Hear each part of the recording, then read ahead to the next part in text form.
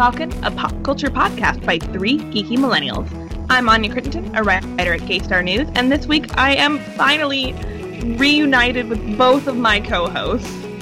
Hi! Yay! I've been here. HG's been gallivanting the world. I've been jet-setting. It's been kind of tiring, actually. We started recording this podcast late because I was indeed napping.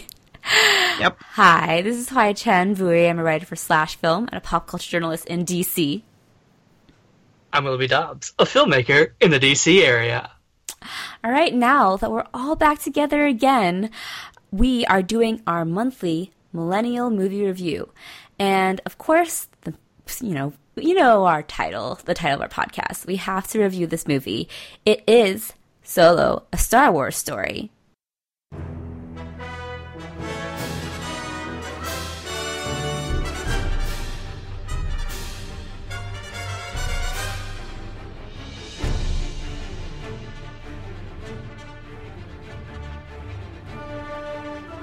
It's the snake eating its own tail. The Millennial Falcon reviews Solo.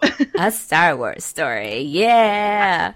All right. So, Solo, a Star Wars story, is directed by Ron Howard. It stars Alden Ehrenreich, Woody Harrelson, Emilia Clarke, Donald Glover, Thandie Newton, Phoebe Waller-Bridge, and Paul Bettany. And it is written by Jonathan Kasdan, Lawrence Kasdan. And it is, formerly directed by Phil Lord and Chris Miller. All as executive producers. Yeah, still, and I think they kept a co-writing credit. I don't, maybe. No, actually, they did not.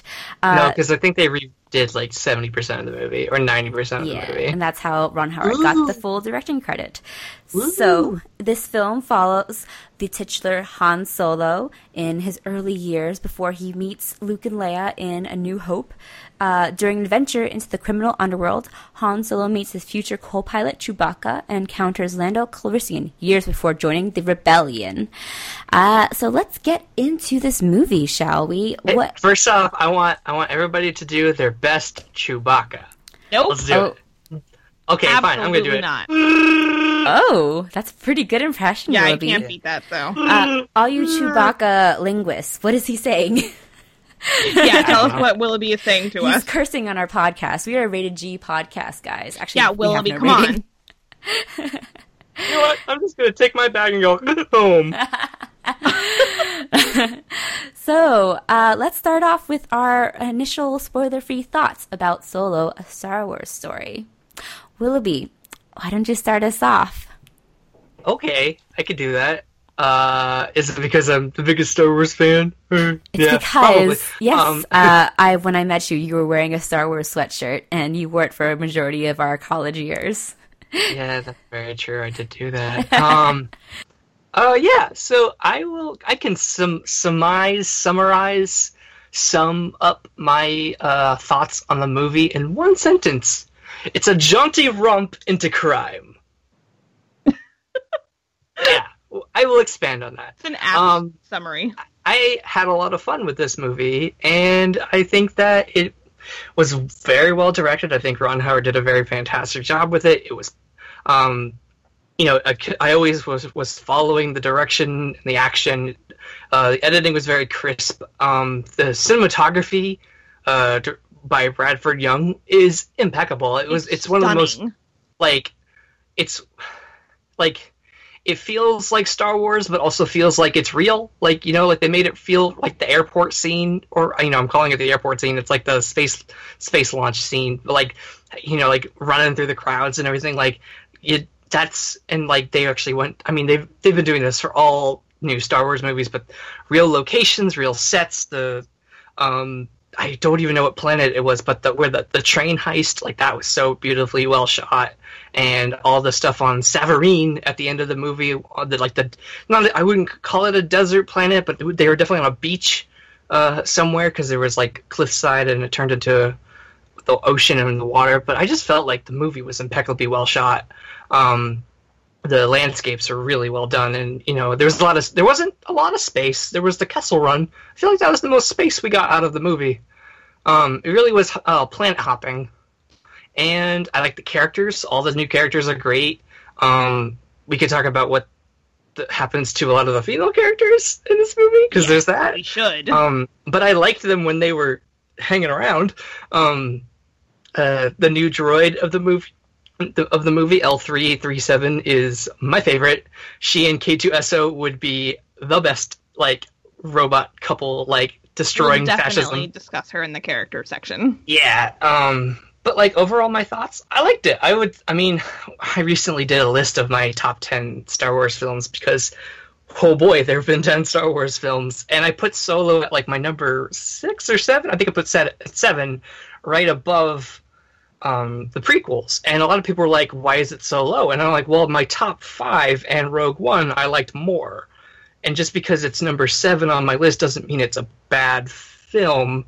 It's just there have been 6 other films that I liked more. Like, I feel like a lot of people, like, whenever I posted that list, they really, like, were like, why is Solo and Rogue One so low on your list? And I was like, because I like The Force Awakens, Empire Strikes Back, Return of the Jedi, A New Hope, and The Last Jedi and more. Like, there have been so many. It's kind of like doing your top 20 Marvel films. Like, at some point, like, Iron Man 3 is going to be, like, not super high on the list because the movies keep getting better, or, you know, like the rankings change, and I feel like, I'm rambling here, but I really like Solo. So you like Solo, but there are other Star Wars movies you like more.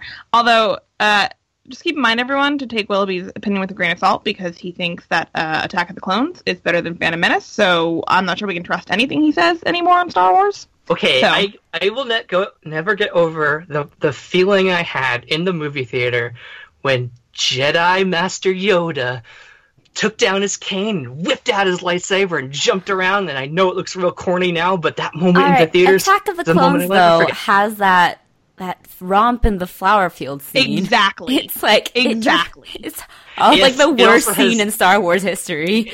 Yeah. It does have some of the worst romantic dialogue in cinema history, including the most iconic line. And I'm going to do my best Hayden Christensen here. I don't like sand. It's rough, it's coarse, and it gets everywhere. Not like here. See? Everything here is so smooth. And he puts his finger delicately up against Padme, and it's so awkward. Okay, we're getting on. Attack of the Clones is the worst. Phantom Menace has Liam Neeson as Qui-Gon Jinn, so it's inherently better. I actually remember wholly enjoying Phantom Menace when I saw it. Granted, I was a kid, but I saw nothing wrong with that movie when I was a kid, and I loved it. I just think there's just way too many racist caricatures in episode 1. Yeah, they dialed it back a lot in episode 2. They were kind of stuck with their characters, but they kind of, like, you really hardly ever see the Trade Federation or Jar Jar Binks, but you saw a lot of them in the Phantom Menace, and it was bad. I recently listened to the Blank Check podcast, in which they started off as a Star Wars podcast, and they did like 10 episodes on the Phantom Menace, 10 on Attack of the Clones, and 10 on the Revenge of the Sith, and they dissected a different theme or part of the movie each episode.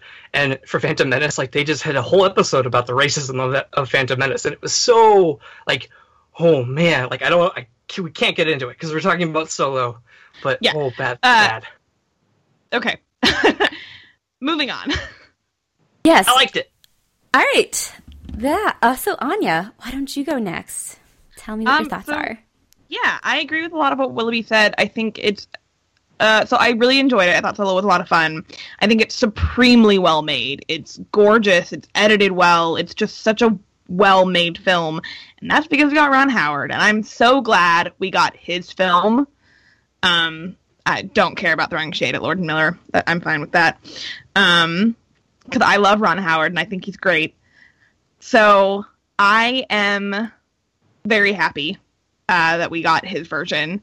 And I thought it was a lot of fun. I liked the performances, but I also think it's inherently flawed, which we will get into. And I think my biggest issue is that they introduced a new character in this film, who I'm obsessed with. We will talk about her.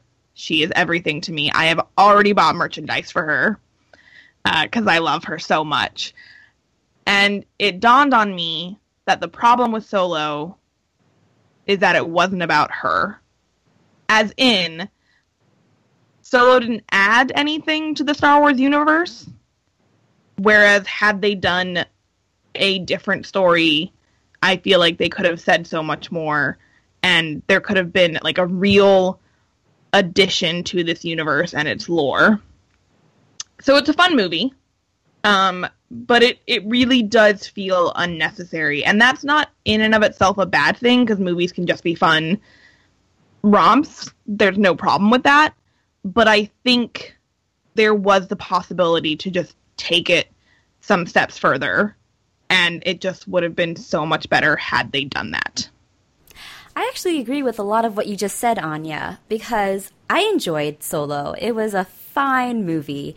It was solidly made, solidly directed. The performances were all solid, but ultimately it felt inconsequential. I don't know if it was because the stakes didn't feel quite real, because, you know, the beloved Han Solo was going to be fine towards the end. I wasn't sure if it was because I wasn't that invested in Han Solo as a character to begin with, and it was a movie that felt like it probably didn't need to be made. It was a movie no one was really asking for. It was like, of all the characters you could have done, there were so many other characters that could have had their own spin-off movies. Leia, for example, Lando. I think the movie really jumped into life when Lando came on screen, and I was like, why are we not watching this movie? So I thought, yeah, it's like, it felt actually a lot like a movie version of a Star Wars comic book adventure. So it felt kind of like a one-off, really fun, sort of fan servicey movie that felt a little shallow at the end, just because I was like, okay, that was fun. But I felt like it's kind of fading a little bit from my memory, even as I was leaving the theater. And again, nothing wrong with that. It's a fun movie that really lives up to its Star Wars story title, I think. I think it really lives up to that anthology movie purpose. But even Agreed. Compared to Rogue One, it didn't have quite the weighty sort of themes that it was dealing with. I wonder if coming off of Last Jedi, which meant so much and had so many things going on, Solo just felt so hollow next to it, which was really interesting to me. So, yeah, it was fine. Alden Ehrenreich, I liked his depiction of Solo, actually. I liked how he was kind of like the dopey, annoying younger brother version of Han Solo, rather than the suave, sort of charismatic charmer that a lot of people have in their heads as the idea of Han Solo. That's the key word there, is in their heads. Because Yes. let's be real, Han Solo's always been a dork. He's always been a dork.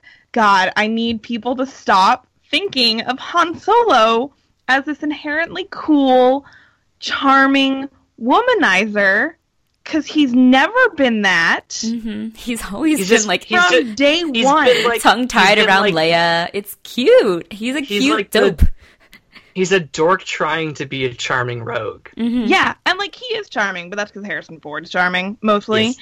But like Harrison Ford, like the great thing about Han Solo, is that like Han Solo is a good guy, and like he has been since day one. Like, yeah, like he's like selfish and, you know, grumpy, but like when push comes to shove, he's not Peter Quill.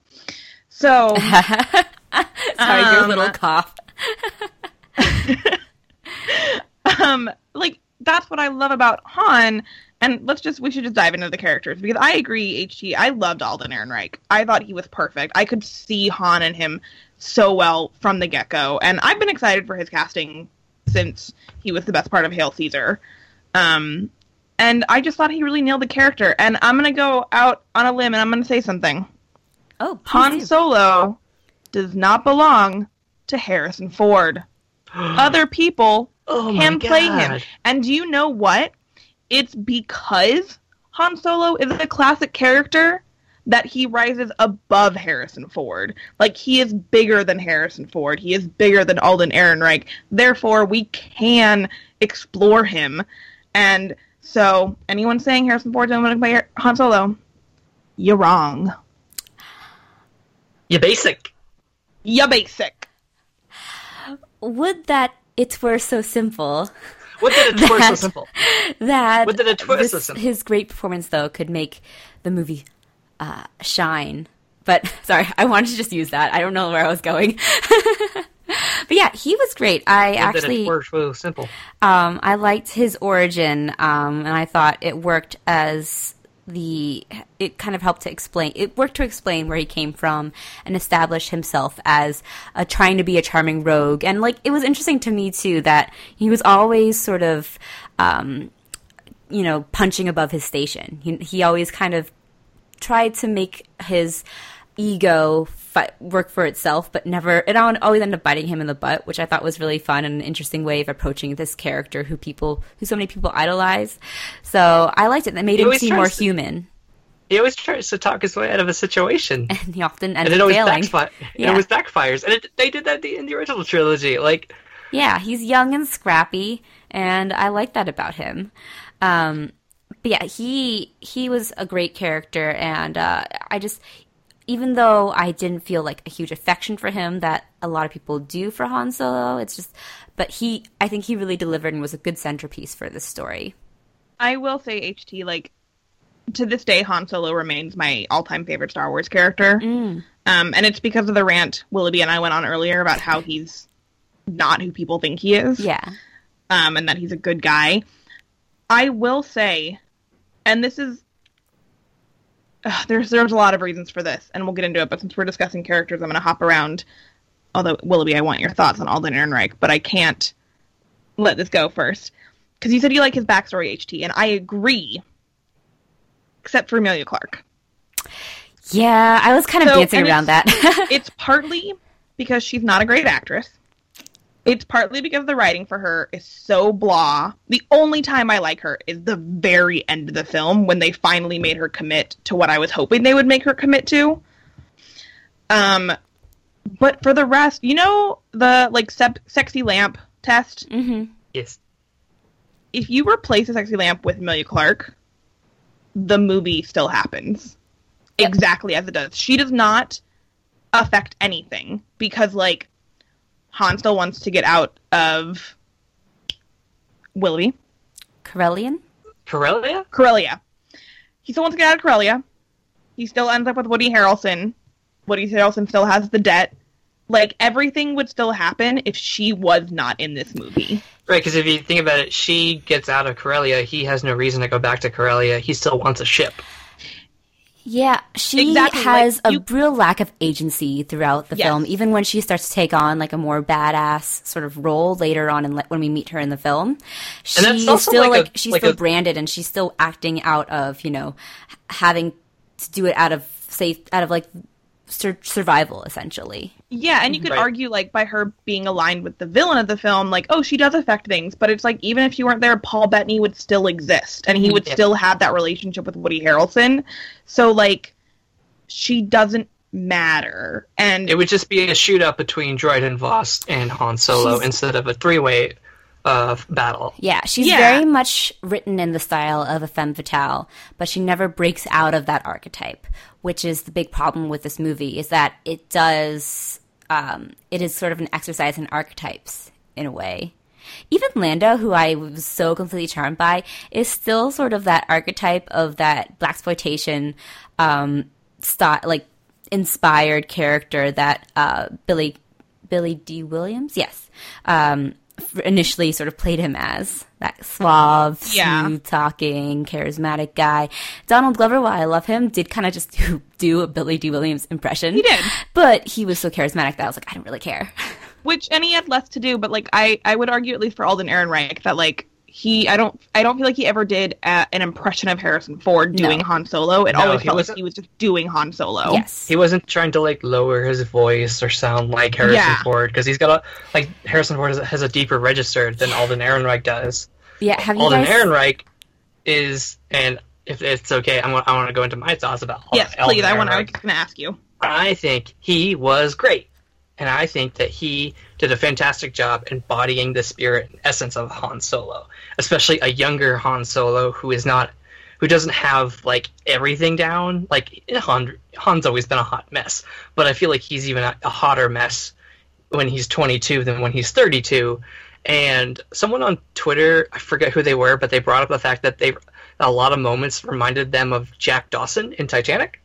And I feel like there is some young Leo DiCaprio in his performance because there's a lot of like kind of like large emotions that we haven't seen Han really do, but also that youthful energy that Harrison Ford didn't have in A New Hope because he was already 32 and he also looks at 32. Like some people can play 30, some people who are 30 can play like 25, but I feel like Harrison Ford at 32 could not play this character at 22.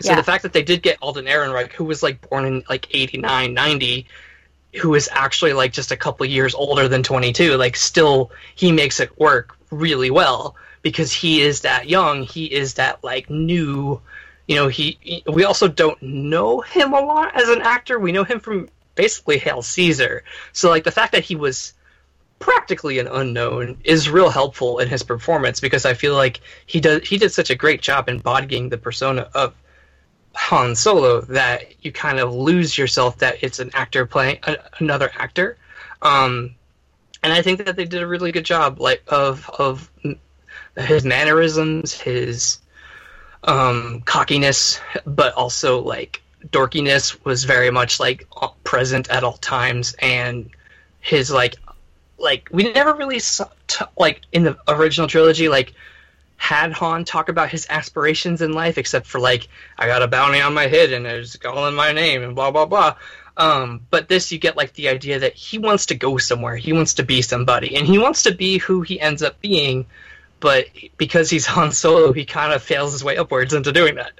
Yeah, I'm really glad he wasn't just a Harrison Ford impression, because have you guys seen that sort of little news bit that came out after Solo where it said that Anthony Ingruber, who played a young Harrison Ford in Age of Adeline, had auditioned and was up for the role in Solo. And it was one of those sort of like news bits that came out, and people were like, oh, he would have been better because he did like Harrison Ford's voice in Age of Adeline. And I remember watching Age of Adeline, and it's very jarring. I was like, wow, he's just doing a Harrison Ford impression, and it's like this young guy who has like a deep, throaty voice that is exactly like Harrison Ford. And I'm very glad that Alden Ehrenreich did not do that. That's not how aging works, people. What Alden Ehrenreich was doing reminds me a lot of full movie presentation excuse me, a feature-length version of what River Phoenix was doing as young Indiana Jones at the beginning of Indiana Jones and the Last Crusade. Obviously, he's young Indiana Jones, so he's not going to look like Harrison Ford, and he's not going to sound like Harrison Ford, but I think that River Phoenix embodied the spirit of Indiana Jones in a similar manner as Alden Ehrenreich does as embodying a younger Han Solo. And I think that it's comparable. Say what you will about that opening sequence of The Last Crusade, where they pretty much just like establish everything that Indiana Jones is going to be for the rest of his life in a train sequence, a train chase sequence, whereas this is a full movie version of that, which I like. They did a good job with it, but it is very much like a younger actor coming in portraying the essence of the character and not the essence of the actor. Yeah, I agree with you completely. And to talk to you guys' points about like how, we got Han's motivations, I think we should touch on Emilia Clarke again and how female characters are portrayed in this film, because that's probably one of the weakest spots. Because I think, all right, we all know I'm a sucker for romance. HT can attest. She is my fellow romance girl. We love us some romance.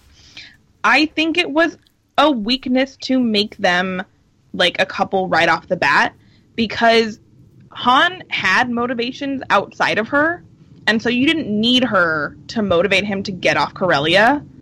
Like, and he was like, I'm gonna go back for her, but then he doesn't need to, so like that doesn't matter either.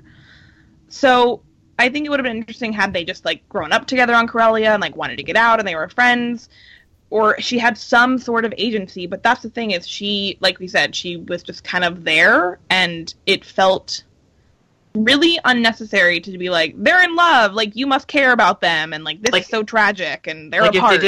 If they did like a Simba and Nala sort of deal, where they were friends as kids and then they grow apart and then they come back together and make out on the Falcon. they can feel the love tonight. Yeah, or even if there was no romance, that would have been fine. That it just wasn't necessary, and it felt like a way to kind of force us to try and care about her, but we didn't. Because she was so whatever. Like, I cared more about Tandy Newton in, like, the 10 minutes she was on screen than I did Emilia Clarke for the entire film. I will say, when that twist happened with Emilia Clarke, I kind of just felt a big nothing. Because if we had, cared about her or sympathized with her the entire movie, it would have been a much more sort of heart-rending scene that we know for, like, Han. We would have felt for him. But in the end, I was just like, oh, all right. Whatever. Yeah. I guess that's where the sequel is going. Yeah, and, like, again, like, inconsequential because, like, we know where Han's story goes because he's going to go see Jabba the Hutt, and that's all going to go south, and we meet him in A New Hope, blah, blah, blah. And, like, Kira working with Darth Maul, like, I don't know if we'll ever see that explored, maybe in a comic book or, like, a book, but, like, I don't care, so I have no reason to want to see how their story continues.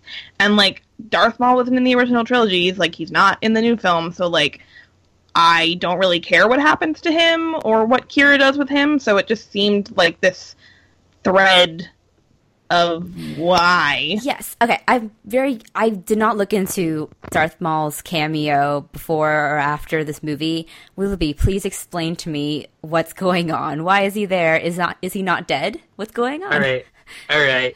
Saddle up, kids.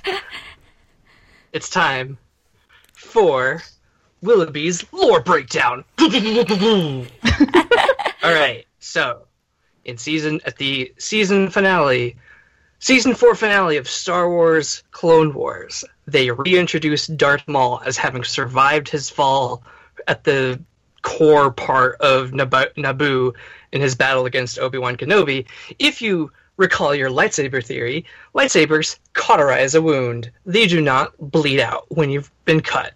So, using that and the essence of the dark side, Darth Maul survived. He no longer has his Dathomirian Zebrakian legs. He now has robot legs. Hold on first. What is the essence of the dark side? Is it like Kool-Aid?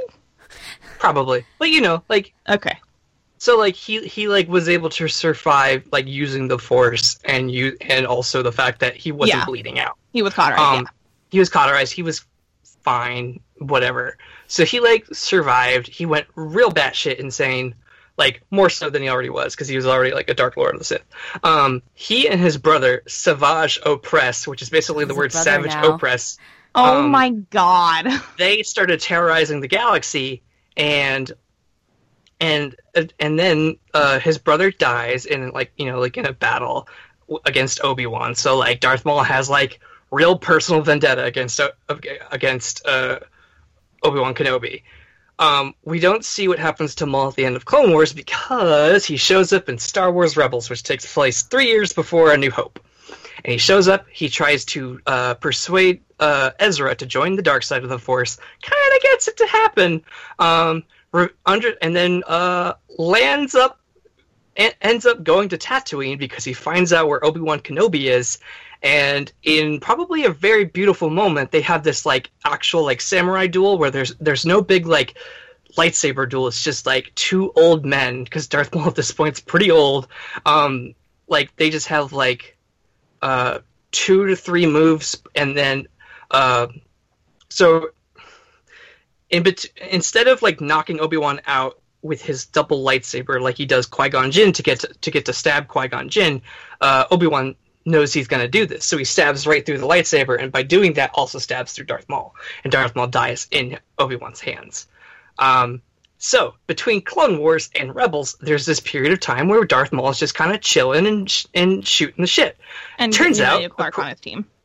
Turns out, according to Solo, he starts running a crime syndicate called Crimson Dawn, which Crimson and Red kind of makes sense. Like I'm putting it together now, but like I was like, they keep saying the words Crimson Dawn a lot. They're really building it up, yeah. So, and I remember I was in the theater and I saw like the hooded figure. I was like, is it the Emperor? No, it can't be the Emperor. Because like it sounded familiar, like his voice sounded familiar. And I was like, I know that voice. And he flips his hood down, and the actor who portrays Darth Maul in the first movie, Ray Park, is there, but the voice actor who voices him in Clone Wars and Rebels is the one doing the voice, Sam Witwer. And so I was like, oh my god, they're tying it all together with Darth Maul showing up in the middle of the in this movie. And that was a big ramble, but for anybody who may or may not have been confused as to how the villain from the first prequel is still alive 15 to 20 years later, that's how. So, good to know. Still don't care about him in the film. I was going to say, and that's the ultimate problem. I'm going to say that Darth Maul's appearance is kind of gets the root of my biggest problem with Solo.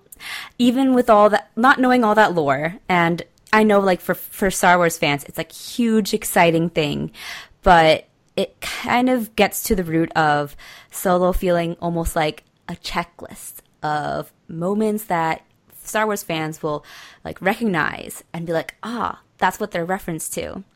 And so, yeah, it's like, this is where Han Solo got his name. This is where, where Han Solo's, like, dice came into play. This is where he, wins the Millennium Falcon in a game of Sabacc. That's how Lando starts calling him Han as a sort of inside joke. It kind of felt like this a lot of the movie almost felt like a perfunctory checklist in a way. Yeah, and it wasn't, some of the scenes were exciting to see, but they also did feel kind of like perfunctory. It suffers from prequelitis, which is like, how does Captain Kirk become Captain Kirk? How does James Bond become James Bond? I feel like there's a lot of problems with prequels is that you kind of have to check off the boxes, and I think Casino Royale did a really good reboot of that. Casino Royale, I actually liked what they did with that. I don't know. They just they subverted expectations, whereas I feel like with Solo they did it pretty straightforward. Like, yep, this is how he gets the Falcon. This is how he meets Chewbacca. This is how he gets his name. This is how he becomes Han Solo. Like, this is how he gets his gun, which he's had for apparently 10 years. So there's there's a lot of check boxes, and this is where he learns to shoot first because with Woody Harrelson, I'm like, I don't know. Every time something like that happened, I was always like. I kind of rolled my eyes a little bit, and I was just like, oh, of course. See, you were rolling your eyes. I was having a grand old time. That's where the difference is. I think this is a film for fans. Oh, no, I agree. I totally agree. Where if you're kind of on the periphery of watching Star Wars movies, and maybe you're not really into the characters as much as you are into just having a fun space opera romp, like diving into one of the main characters' backstories may not be it for you. And that may be why it suffered box office, maybe, marketing, all that deal. But I also don't think that in the end, I think that it's there for people who want it to be there, and people who don't want to watch it don't have to watch it. It's kind of like how there's countless books about every ancillary character in Star Wars, like, known to man, and obviously now they're all, like, quote unquote legends because they're non-canonical.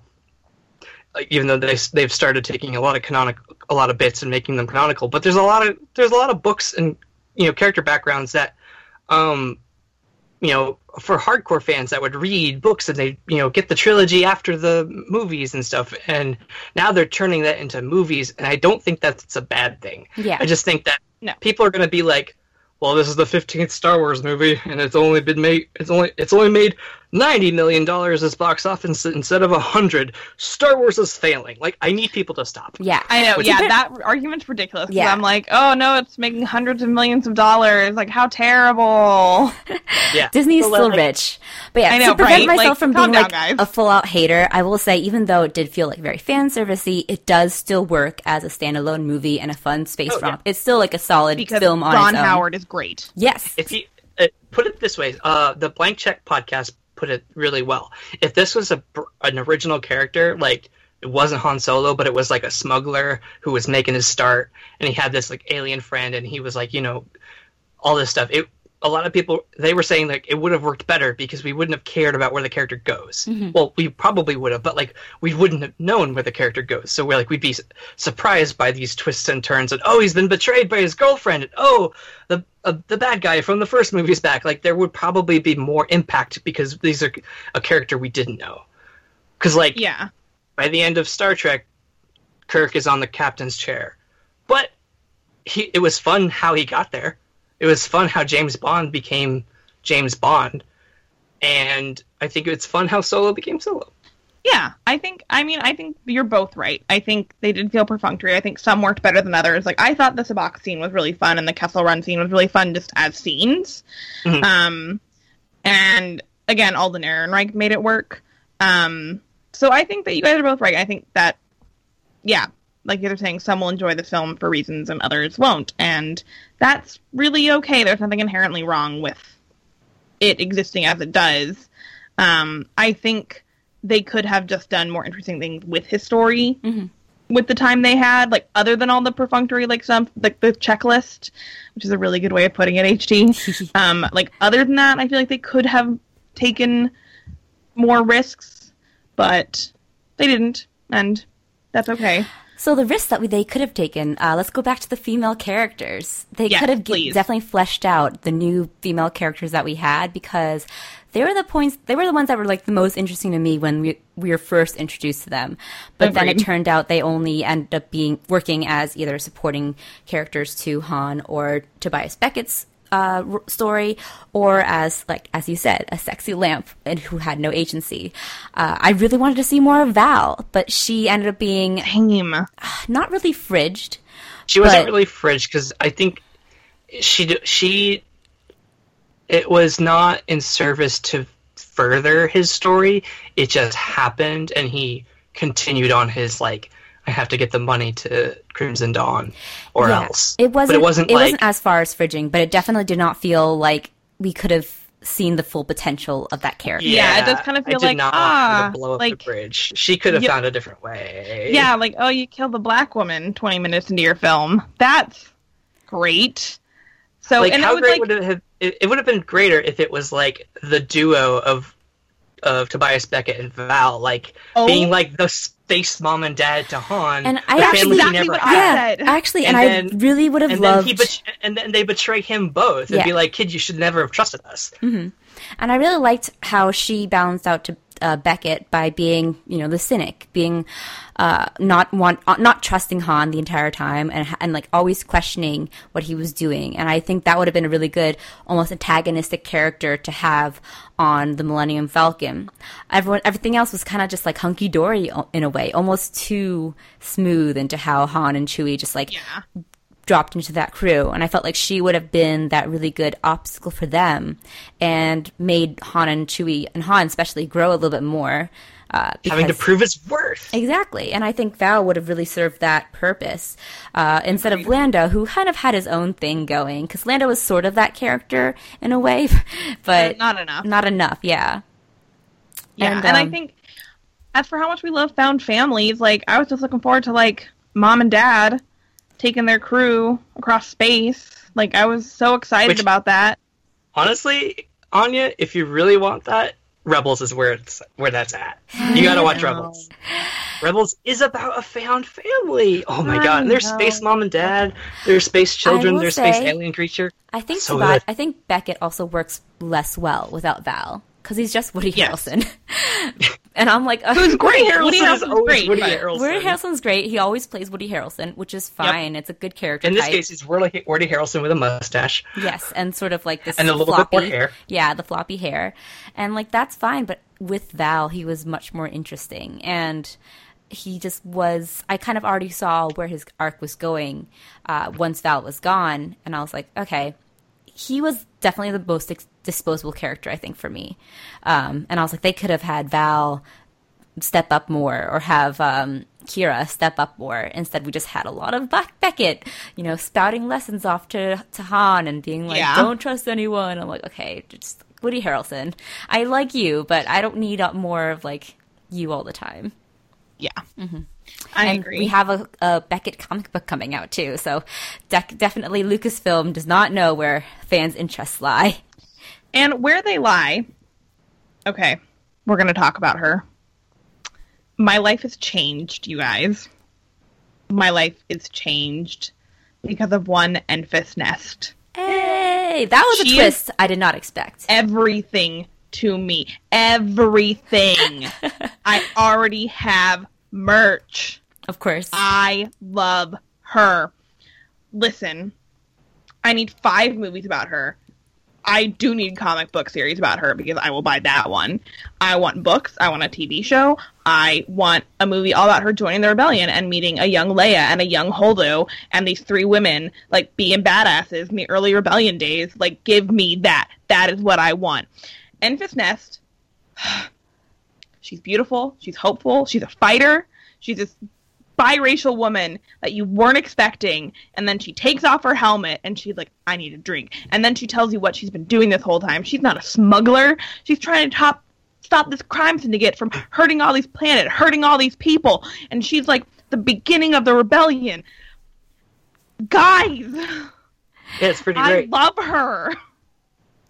I also love how young amazing. and just like how young she looks. She looks like in any other movie she'd be like the young naive person. She's big, doe-eyed, and she's like this really young face that could go for either 12 or 18 or something like that, but she's just like this world-weary leader, and that's what's so amazing about her. And I will say I like that twist a lot. That was my favorite part of the movie. And like even like an origin story for her, because we learned that her mom used to be in her role and then her mom died and that's when she picked up the mantle. So we have that. I'm just like, I was like, this is the movie I want to be watching. Like, I want Star Wars to make this movie because it can add so much more and say so much more. And like, they should explore the fact that this rebellion was founded on women's shoulders.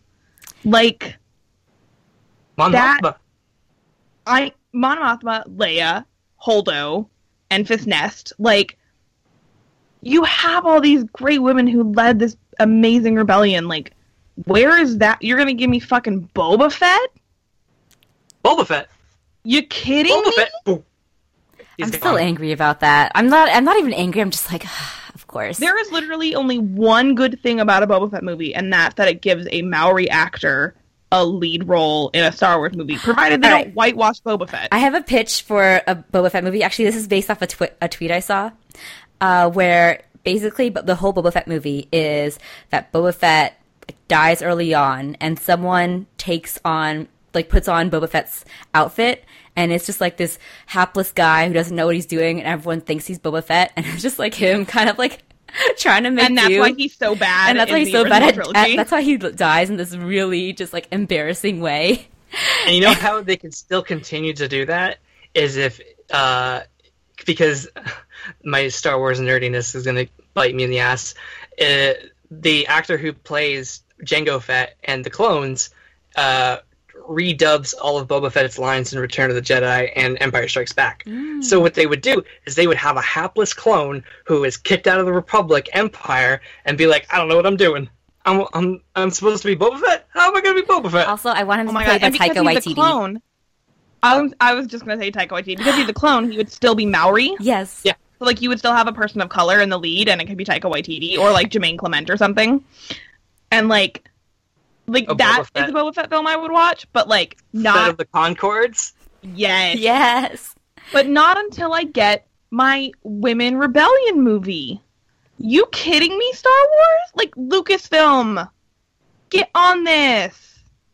Yeah, you introduced Enfys Nest, and I need more. Yeah, it's the unfortunate thing about Solo is that all the most interesting stuff happens on the periphery.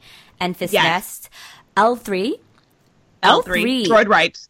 I really like that droid rights sort of subplot they introduced because it's something that you don't really think of. And it's something that kind of the movie sort of brushes away after she dies. And she actually dies a really horrific death. So sad. It's like, and I remember people tweeting out like that's it's Black Mirror-esque, Lando. like Kafka-esque, like where she has been championing droids' rights and her own agency and individuality, and she gets stuck in as a navigation system in the Millennium Falcon for the rest of eternity. And that's like the most horrific way that you can have, horrific way to end this character who's like I'm championing also sad her own. I'm like, Lando then loses the Falcon, and I'm like, so can he not transfer L3 to like his ship, or is like L3 now with Han? Even no though wonder Lando's angry at Han. I would be angry because like L3 and Lando are in love, and it's like, come on, ooh, we got to talk about that, guys. They definitely fucked. He fucked the robot. They definitely fucked, but like, writers, don't tell me a character is queer. Show me. I'm getting real tired of this. Oh, he's pan.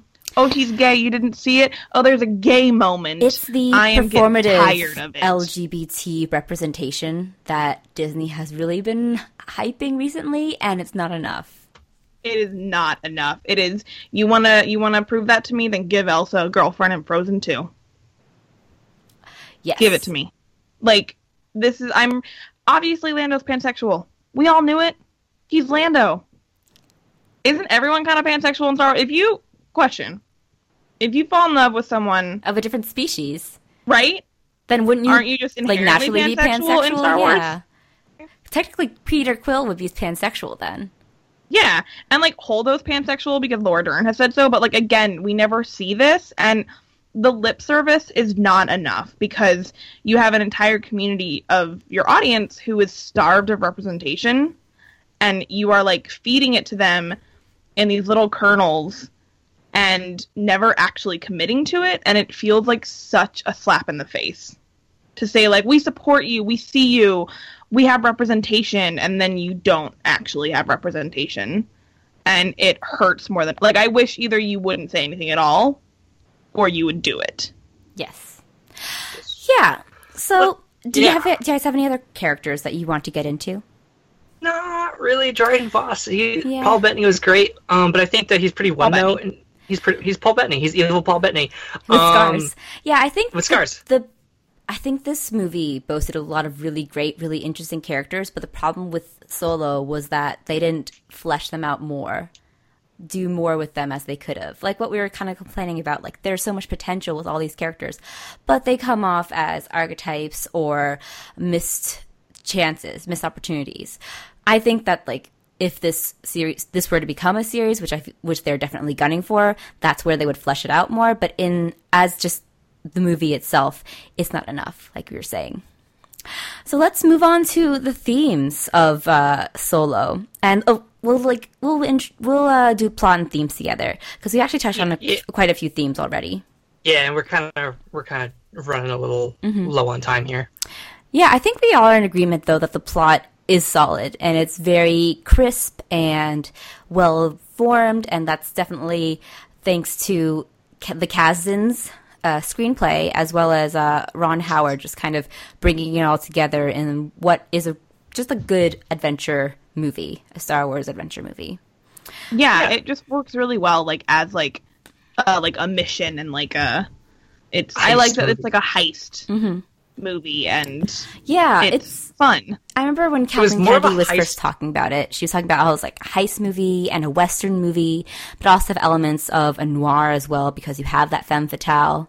It's kind of it was like a hodgepodge of different genres, but it all worked together.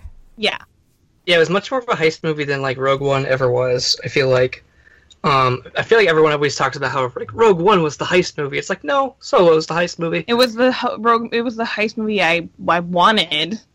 I'd wanted Rogue One to be the Ocean's 10, 11, 12, 13, 14, 15 of Star Wars. Rogue One was and a then mess. It wasn't. Yeah, Rogue One was a mess, but it was like supposed to be a war movie and a heist movie and a movie about soldiers on the ground, and ended up being like a little bit of all of it, but also none of it at the same time.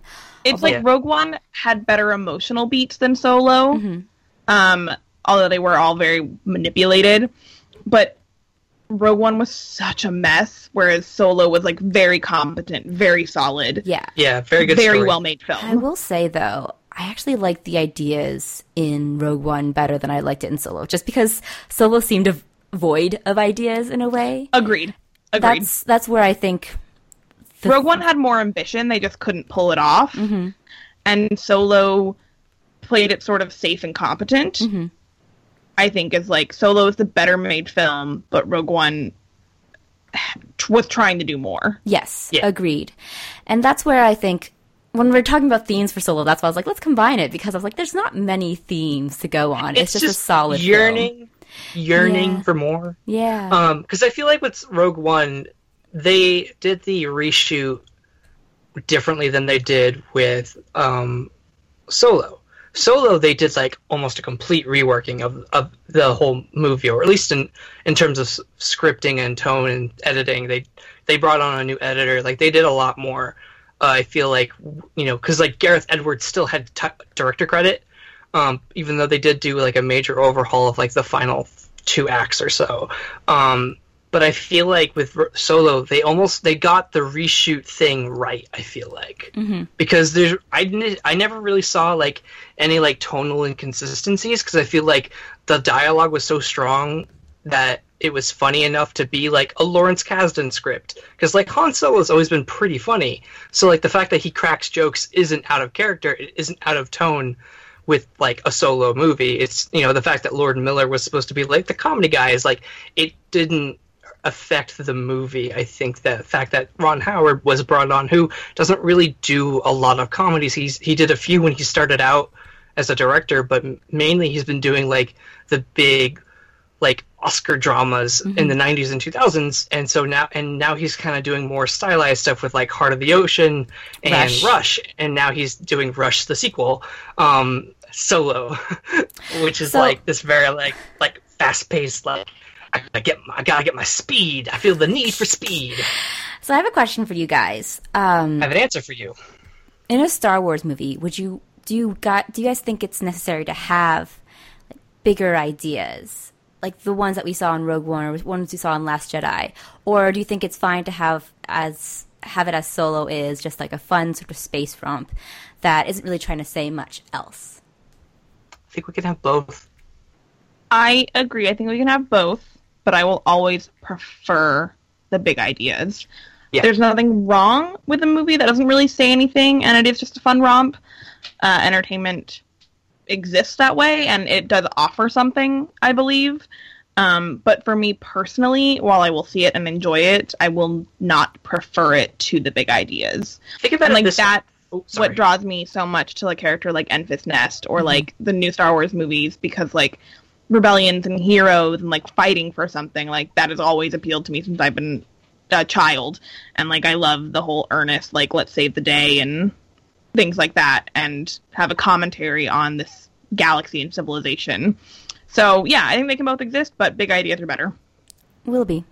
I think that Lucasfilm can have its cake and eat it too, like Marvel does, because Marvel can put out like Black Panther and Infinity War, which have these great either like the like huge cinematic scopes, or like incredible themes that make you rethink like how you think superhero movies. Or you can have Ant-Man and the Wasp, which is like a fun little like down to earth like very similar to Solo, where like you kind of do like a heist thing. Like Ant-Man was a heist movie, and like you got Paul Rudd, who's kind of a jokester, and Han Solo is a bit of a jokester. So like I feel like there's a big comparison between like Infinity War and The Last Jedi over here, and then you've got Solo and Ant-Man on this side. Yeah.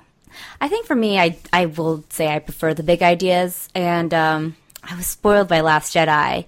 I will say I was a sort of casual Star Wars fan up until I saw Last Jedi. I always liked the movies. I really liked them, and I enjoyed them. But then Last Jedi, after I saw it, I was like, oh, this is what this series is about.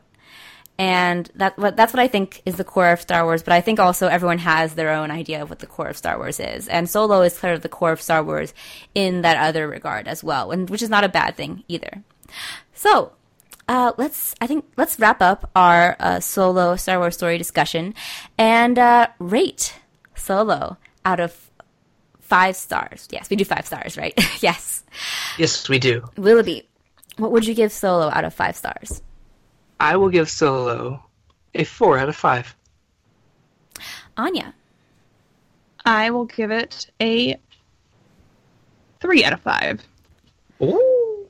I will also give Solo a 3 out of 5.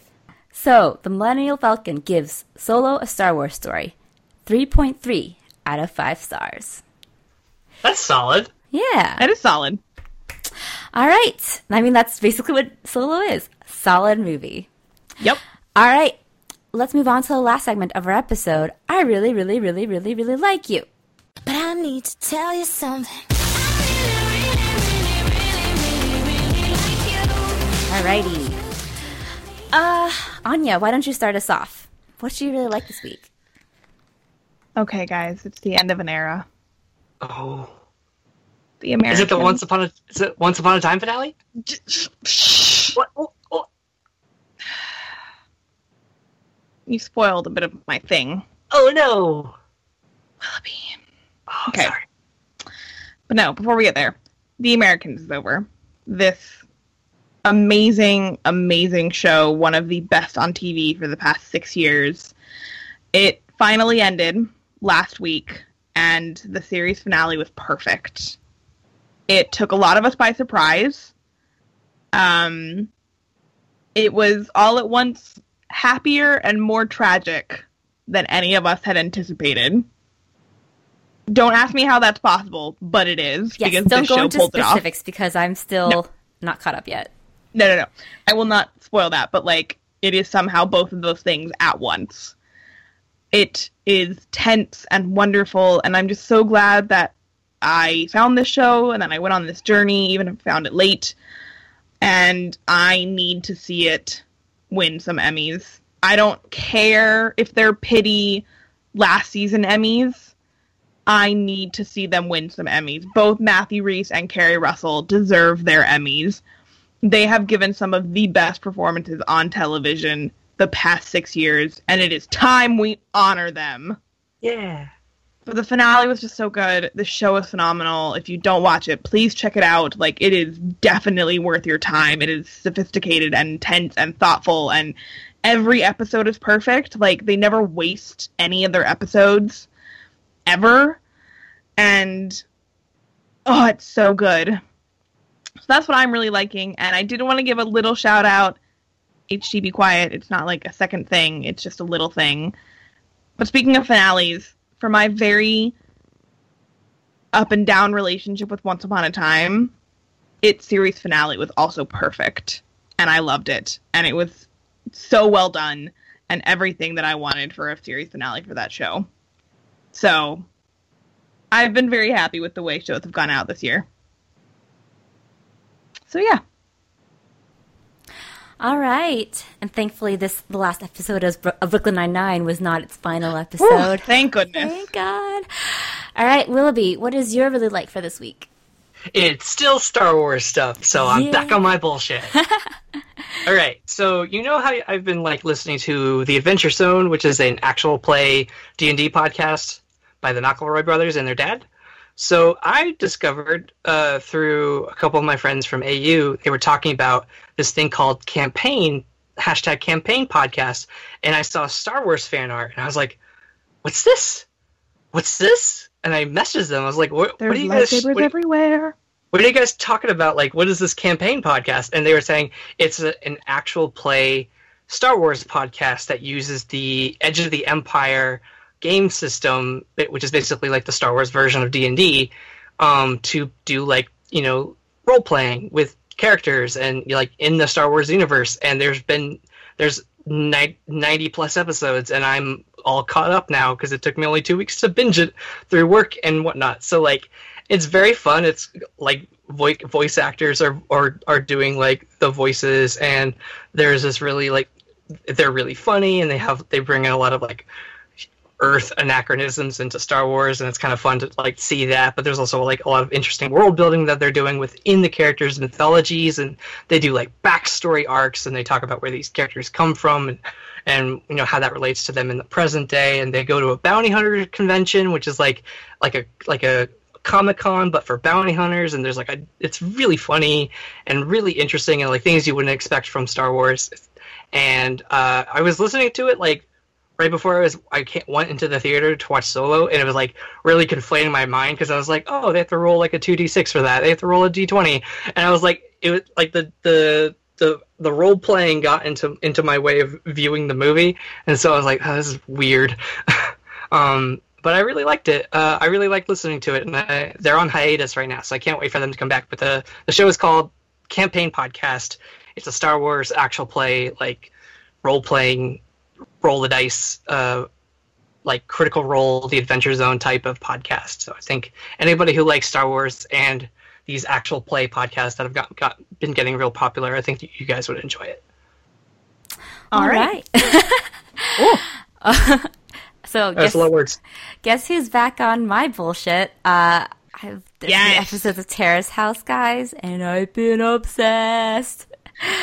I have Netflix recently released the second half of not the second half, the part 2 of the new season of Terrace House, Opening New Doors, which is the season set in Karuizawa, the sort of rural resort town in Japan, and it's both a really beautiful look at the Japanese countryside, but also the most dramatic terrace house that we've had yet. That's not a mess like Aloha State, because this season is centered around the beautiful relationship between Shion, the hot half Japanese model, and Tsubasa, the best person to ever appear on Terrace House,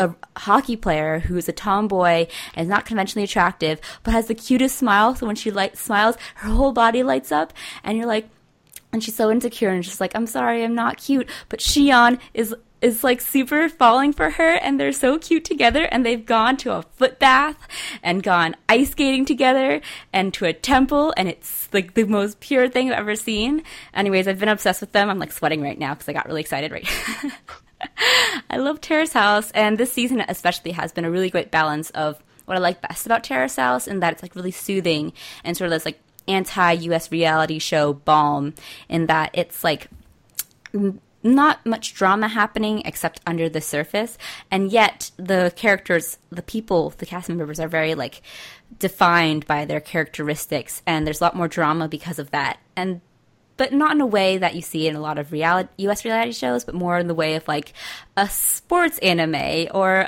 like Japanese romance drama. It is the cutest thing, except for like the beginning of the season was kind of taken over by this one deadbeat aspiring chef kid who is the worst, but it's okay because Shion and Tsubasa are the light of my life, and I've been so obsessed that I've been even like looking up VPNs so that I can try to watch the new episodes that are only available on Japan's Netflix and not yet available in the US, because I can't wait another 2 months, but I also don't want to pay for them. So now I'm just following them on Instagram and trying to parse out whether they're together or not. And I'm obsessed. Anya, you need to watch it. I think you will love it. I do. I really do. I know. I'm sorry to like spoil it for you, but I'm just like so excited. That's okay. That's okay. It makes me want to watch it more. Okay, good. And you will want to go visit Japan as well, and Karuizawa especially. Yes, I'm excited. Well, that is our episode and our review of Solo. If you guys have any thoughts on Solo, Terrace House, The Campaign, or The Americans, or Once Upon a Time, definitely come chat with us. And where can they do that, Willoughby? You can find us on Facebook if you search for us there. We're also on Twitter at Falcon Podcast. We're also, our blog is millennialfalconpodcast.wordpress.com. We're on SoundCloud, and we're on iTunes and Google Play, where you can rate, review, and subscribe to us. And where can they find you guys on the internet? You can find me on Twitter at HTranBui. You can find me at Anya Crittenton on Twitter. And you can find me at Willoughby Dobbs on Twitter. Oh. All right. Thanks for joining us, guys. Bye. Bye.